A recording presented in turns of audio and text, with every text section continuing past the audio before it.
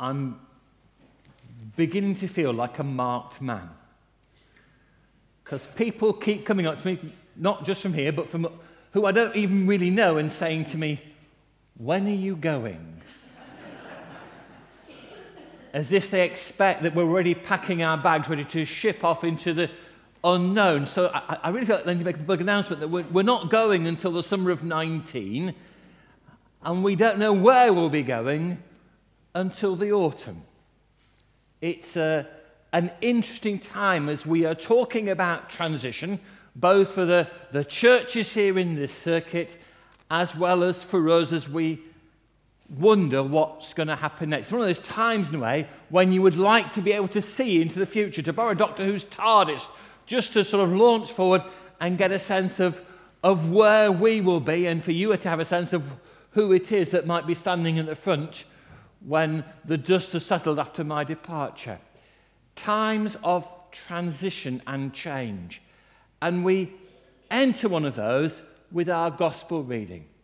The lectionary doesn't always put things in the order that they appear in the story. So we've jumped about a bit and failed, in a sense, to recognize the importance of this moment. Before it, Jesus is on the road to Caesarea Philippi and asks the disciples, "Who do you say that I am?"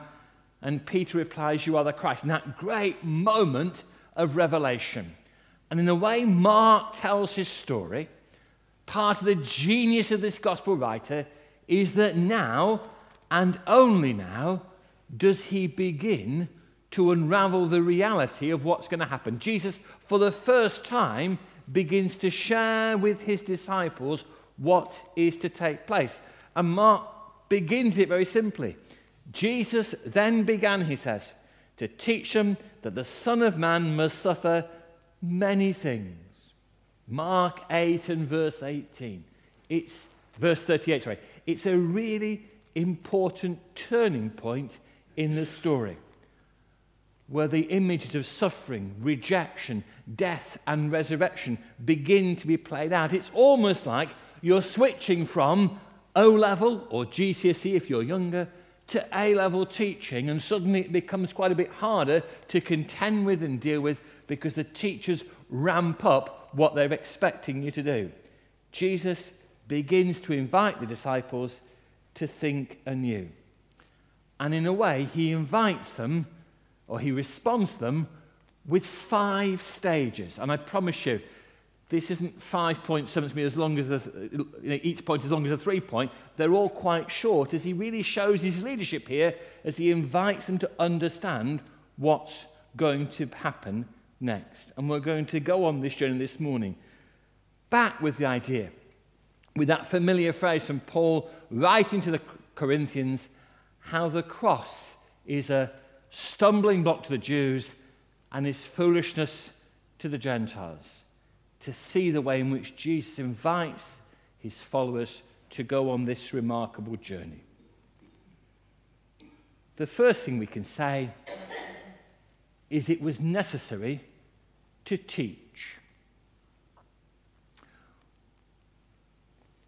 When you ask someone, when you find out someone has been a teacher or is a teacher, and you ask that question, "What did you teach?" you would normally see that look of horror cover their face. It's okay if they were primary school, because they can just say, "I taught primary school," and everyone in a sense remembers those days with that fuzzy glow of youth, and it's great. And primary school teachers, like Jonathan here, are held up in high esteem.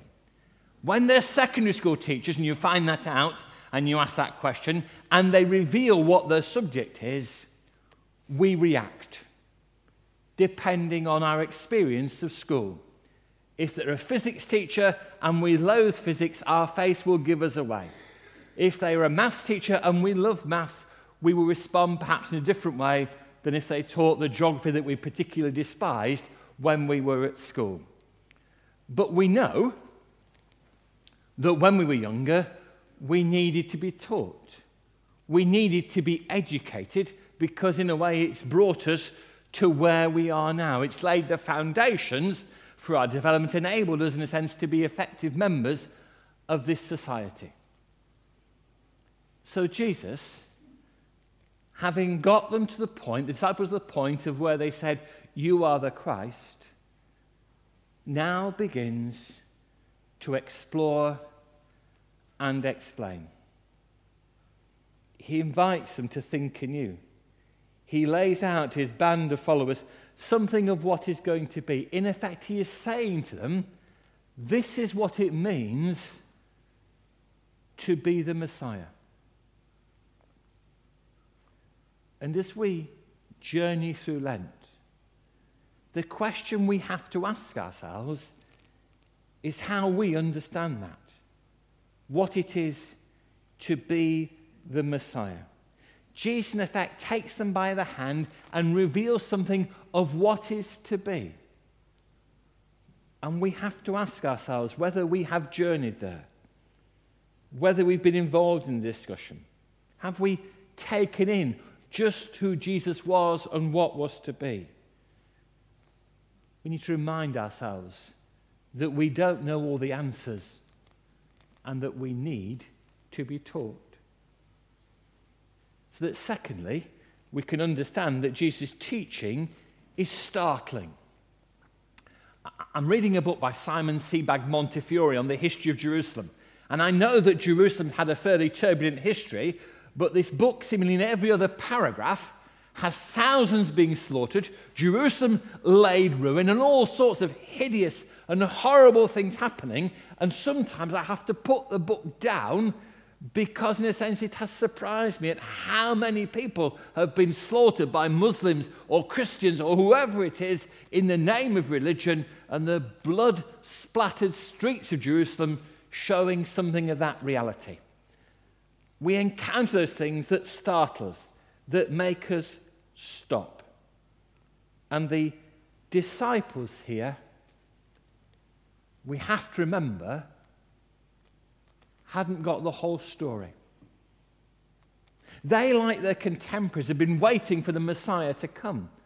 They, like their contemporaries, had an image of what that Messiahship might look like and feel like. And when Jesus says to them, okay, here's how it's going to be: suffering, rejection, death, hammer blow, so that when he says, and then resurrection, on the third day he will rise again, it's almost, you can imagine, not quite taking that in, because what he's saying is so startling. Because they thought the Messiah was going to come with an avenging sword, chuck the Romans out, everything was going to be hunky-dory once more, and the Jewish state recreated.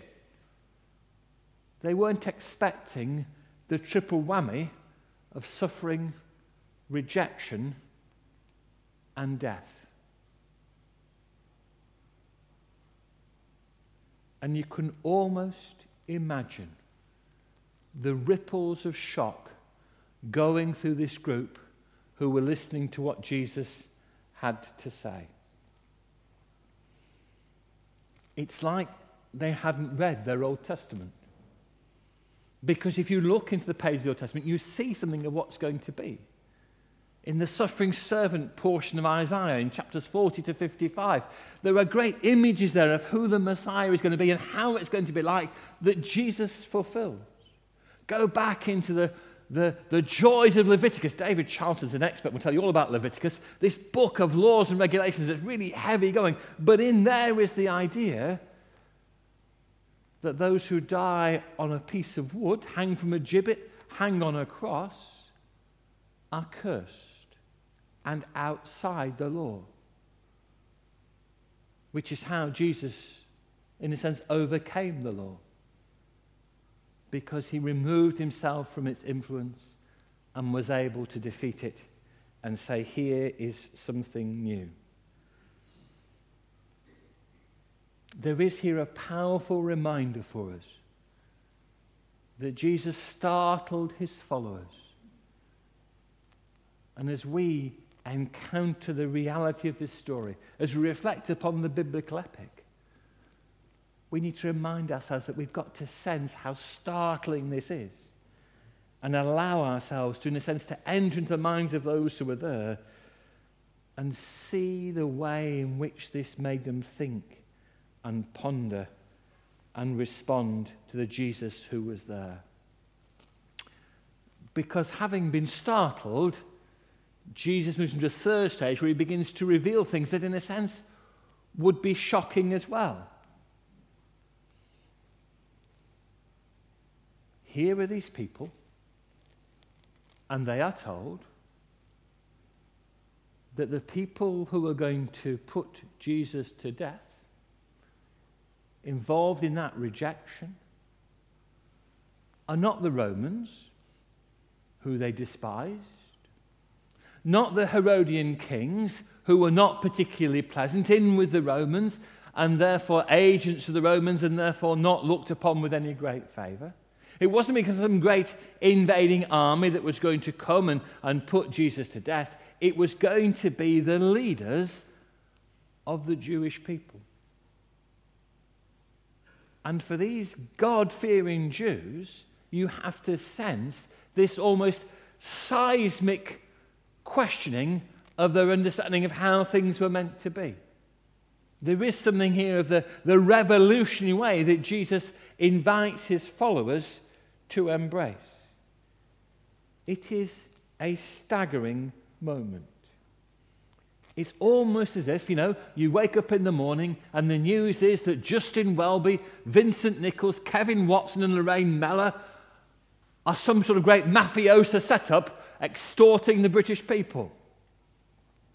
It is absolutely shocking for what these people are expecting to hear. They are taken by surprise and stunned. And I will stop my phone making strange noises. Technology is a wonderful thing. So there is these momentous moments that Jesus says, this is how it's going to be. But fourthly, we need to recognize importantly that here Jesus is kind and wise. The hardest thing I have ever had to do is I received a call from the Foreign and Commonwealth Office, which isn't a normal everyday thing, when I was wet behind the ears as a minister. And the man on the end, who had some very frightfully posh name and terribly proper accent, informed me that the son of two of my congregation had been murdered in Poland. And could I go and tell them?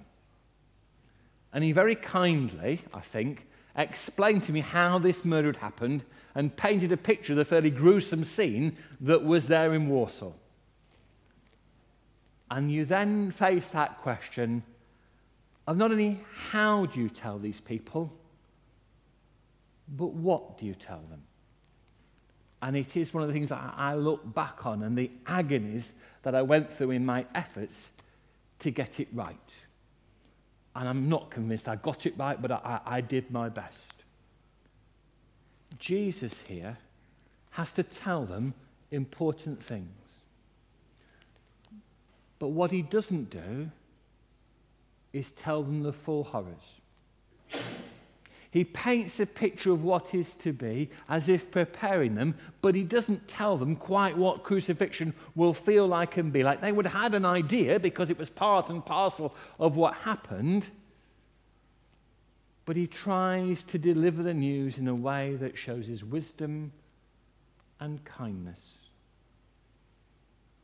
He knows the journey ahead is going to be tough. This Lenten journey is difficult. Good Friday is a horrible, bleak day that we respect with great solemnity. It's not a day to sort of cheer and celebrate. It's a day that shows some of the full horrors of what humanity is capable of. But he tries to ease them into the journey and talk of the way in which if you pick up your cross and follow me, that's the thing. He identifies life is going to be tough, but he tries to in a way that's kind so that he can take them with him. This picture, this stumbling block, this foolishness. In essence, he's saying, this is what you've been told. This is the story of the Jews. Listen and hear, and let's journey into what lies ahead. Because finally, Jesus has made it clear what's going to be. Remember back when we were at school and those subjects you didn't understand? I remember sitting through physics and I never got physics. I had two brutes of teaching the first 2 years and an insipid one in the third year of doing physics, and it was just completely up here. Didn't get anything of it. Now, even now, when the children were doing their GCSEs and coming saying, "I've got my physics homework, Dad, can you help me?" It was like, "Get behind me, Satan, because this is a terrible thing." Jesus doesn't dress up in fancy language. He doesn't make things complicated. He says, this is the journey. And here, in a way, we see that leadership that Jesus offered. He said, this is where I'm going. Are you willing to follow? This is going to be difficult. Are you willing to pick up your cross? Yes, there will be victory, but it will be a hard journey in the meantime.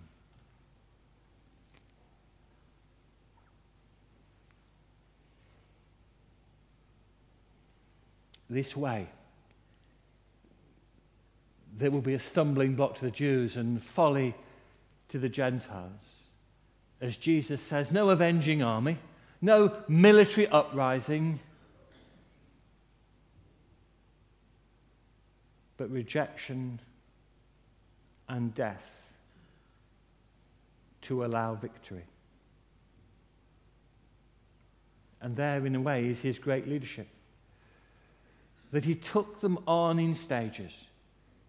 He invited them to come to their mind as to who he was. And then and only then did he begin to explore what was going to happen next. And Mark's gospel then moves their attention towards Jerusalem and what is going to be.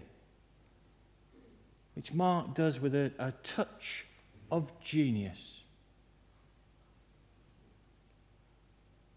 And here, in a sense, is our great challenge as we think of what the gospel story says, as we reflect upon the way in which the epistles try to unravel what is going on. It says to us, you need to listen and learn. At times, you will be startled. Parts of what will be revealed. But most of all, it says, let's follow Jesus. Let's pick up our cross and know that where we journey is where Christ invites us, and therefore where he, by his Spirit, will be. Our challenge at Lent is to reconnect with this story and let it speak. Not to think that we all know it all, but to allow its fullness to touch us anew. So we see the Christ who led and invited others to follow. See how he did it with love and with wisdom, and how in love he says to us, come. Invites into the journey that lies ahead. Invites us to trust him, to pick up our cross, and to know, to believe that in the end, Christ will gain the victory. Amen.